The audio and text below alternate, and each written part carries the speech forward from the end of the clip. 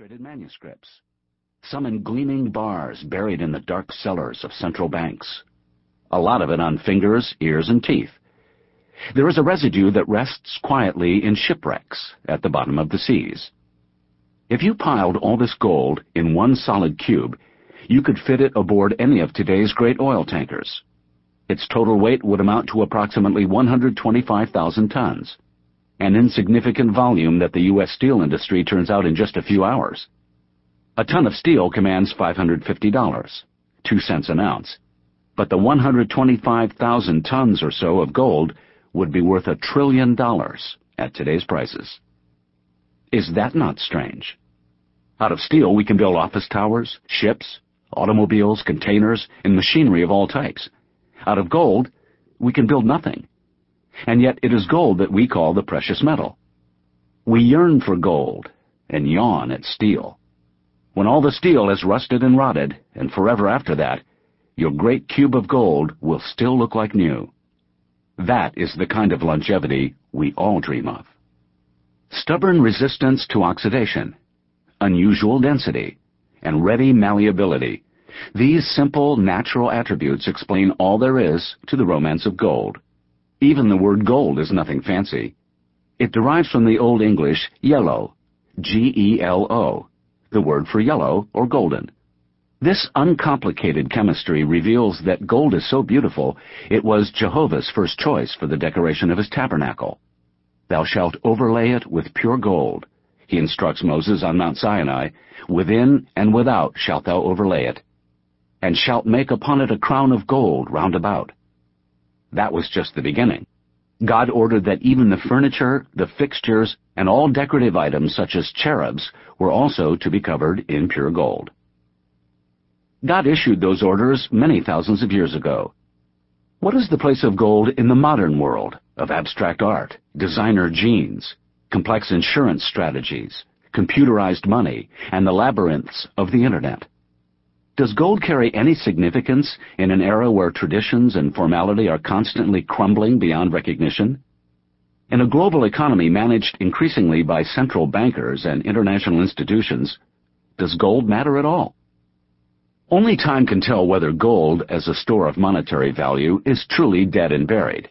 But one thing is certain: the motivations of greed and fear, as well as the longings for power and for beauty that drive the stories that follow, are alive and well at this very moment. Consequently, the story of gold is as much the story of our own time as it is a tale out of the past. From poor King Midas, who was overwhelmed by it, to the Ali Khan, who gave away his weight in gold every year, from the dank mines of South Africa to the antiseptic cellars at Fort Knox, from the gorgeous artworks of the Scythians to the Coricancha of the Incas, from the street markets of Bengal to the financial markets in the city of London, gold reflects the universal quest for eternal life, the ultimate certainty and escape from risk. The key to the whole tale is the irony that even gold cannot fulfill that quest. Like Ruskin's traveler jumping off the boat, people take the symbolism of gold too seriously. Blinded by its light, they cashier themselves for an illusion.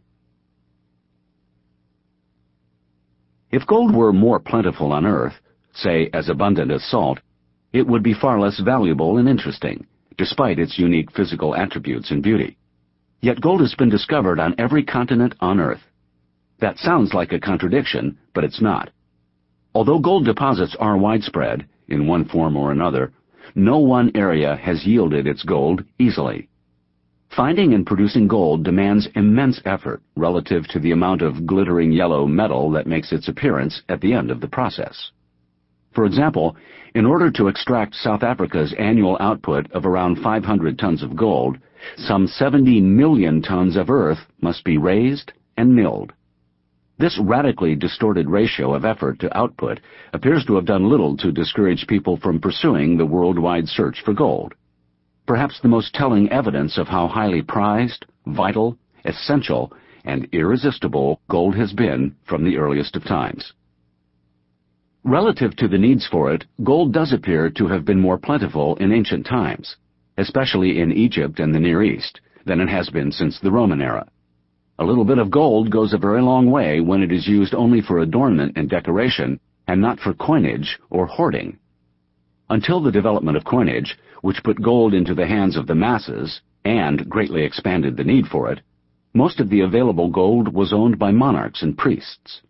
Its use was ceremonial, in large part, a medium of advertising power, wealth, eminence, and proximity to the gods. Whatever was left was used for jewelry and other personal adornment. When Moses came down from Mount Sinai to deliver the 10 Commandments to his people, he found the Jews in a delirium worshiping a golden calf. He was so enraged to see them bowing to an icon that he smashed the tablets inscribed with the Word of God, the 10 Commandments, which he had just brought down from Mount Sinai. When Moses climbed Mount Sinai to receive the Word from God, God gave him a lot more to do than just transmit the 10 Commandments and many associated rules and obligations. God also issued precise directions for the construction of a sanctuary where the Jews were to worship him, together with a tabernacle to go inside the sanctuary. God began right off by specifying that thou shalt overlay it with pure gold. Within and without shalt thou overlay it, and shalt make upon it a crown of gold round about. But Jehovah himself wasn't the first to use gold to inspire reverence. The ancient Egyptians probably set the style for later religions, including the Jews, to emulate. The Jews, with one God, had it easy compared with the Egyptians, who had 2,000 deities to worry about, many of whom bore some relation to the all-powerful sun god. You can consume a lot of gold convincing everyone how powerful and all-knowing 2,000 deities are. Christians, with only one God to worship but several thousand saints to pray to, have faced similar problems.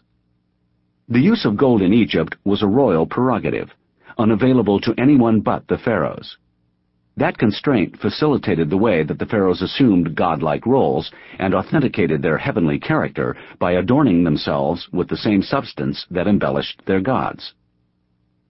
Most of the gold of biblical times in ancient Egypt, approximately 4,000 years before Christ, came from the bleak and forbidding landscape of southern Egypt and Nubia. Nub is the Egyptian word for gold. Nubia continued to supply gold to the Western world well into the 16th century. According to one authority, the output of the Nubian mines far exceeded the quantity which was drawn from all the mines of the then-known world in subsequent ages, down to the discovery of America. The Egyptians had developed these mines from shallow ditches, but in time they cut complex underground shafts deep into the hills. The deeper the mines were cut, the greater the human pain that went on inside. The air in the shafts was fetid, constantly depleted by the tiny candles that barely illuminated the terrible darkness. The heat was intense. The earth frequently gave way, and subterranean water was a constant hazard. The fires used to crack the quartz in the rock released arsenic fumes that caused excruciating deaths among the many who inhaled them. The slaves had to work on their backs or sides, and were literally worked to death if they were not crushed to death by falling rocks before they expired from exhaustion.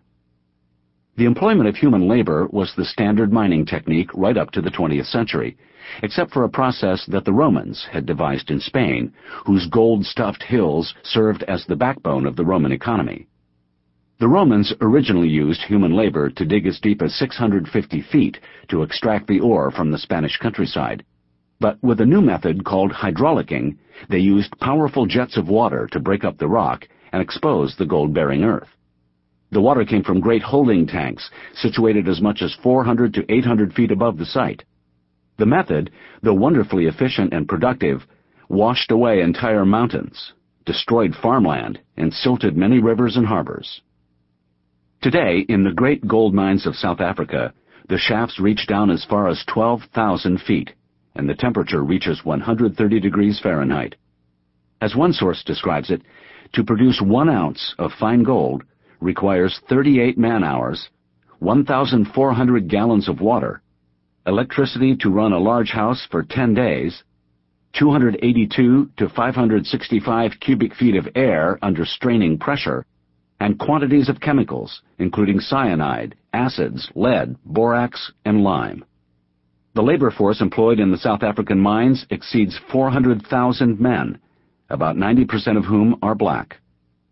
In 1511, King Ferdinand of Spain provided a time immemorial motto for gold when he declared, "Get gold, humanely if possible, but at all hazards, get gold."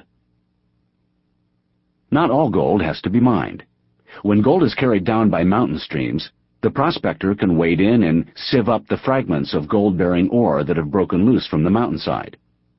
Gold was collected long ago in this fashion by the ancient Greeks, who used woolly sheepskins for panning gold from the rivers. The tight curls of the sheep's coat did an excellent job of capturing and holding the fragments of gold as the waters came rushing down the mountainsides. The mention of fleece and gold together immediately evokes Jason and the Golden Fleece, a legend that is worth a brief digression for its moral. Phrixus, the son of the king of Boeotia, an area in eastern Greece, had been badly treated by his stepmother. So his own mother arranged for him and his sister to escape on the back of a winged ram, whose fleece was pure gold. Phrixus's sister, Helle, became dizzy and fell off the ram into the sea. The point where she landed was named after her, as the Hellespont. Phrixus held on. After a trip of over 1,000 miles, he was finally delivered by his ram to Colchis, on the far eastern side of the Black Sea. Happy to be safe and alive, he sacrificed the ram to Zeus and presented the fleece to the local king, Aeetes. Aeetes was delighted, as he had been told by an oracle that his life depended upon his possession of this fleece.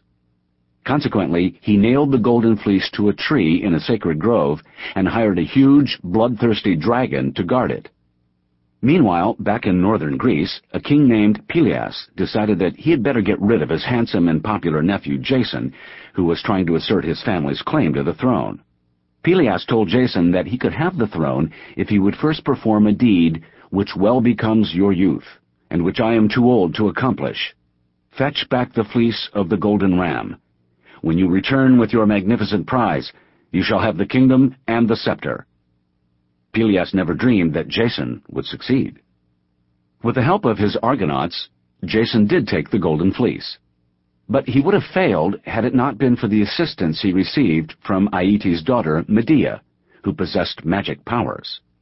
Medea had been hit with a dart thrown by Eros, and had fallen madly in love with Jason, so she used all her wiles to catch his fancy.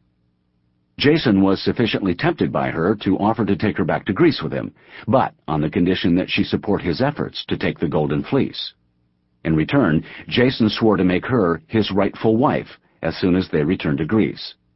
Medea then delivered the goods by singing the dragon into drowsiness, while Jason seized the golden fleece from the tree. The story does not have a happy ending, because Jason was a compulsive social climber. From the outset, he was determined to become king of his homeland.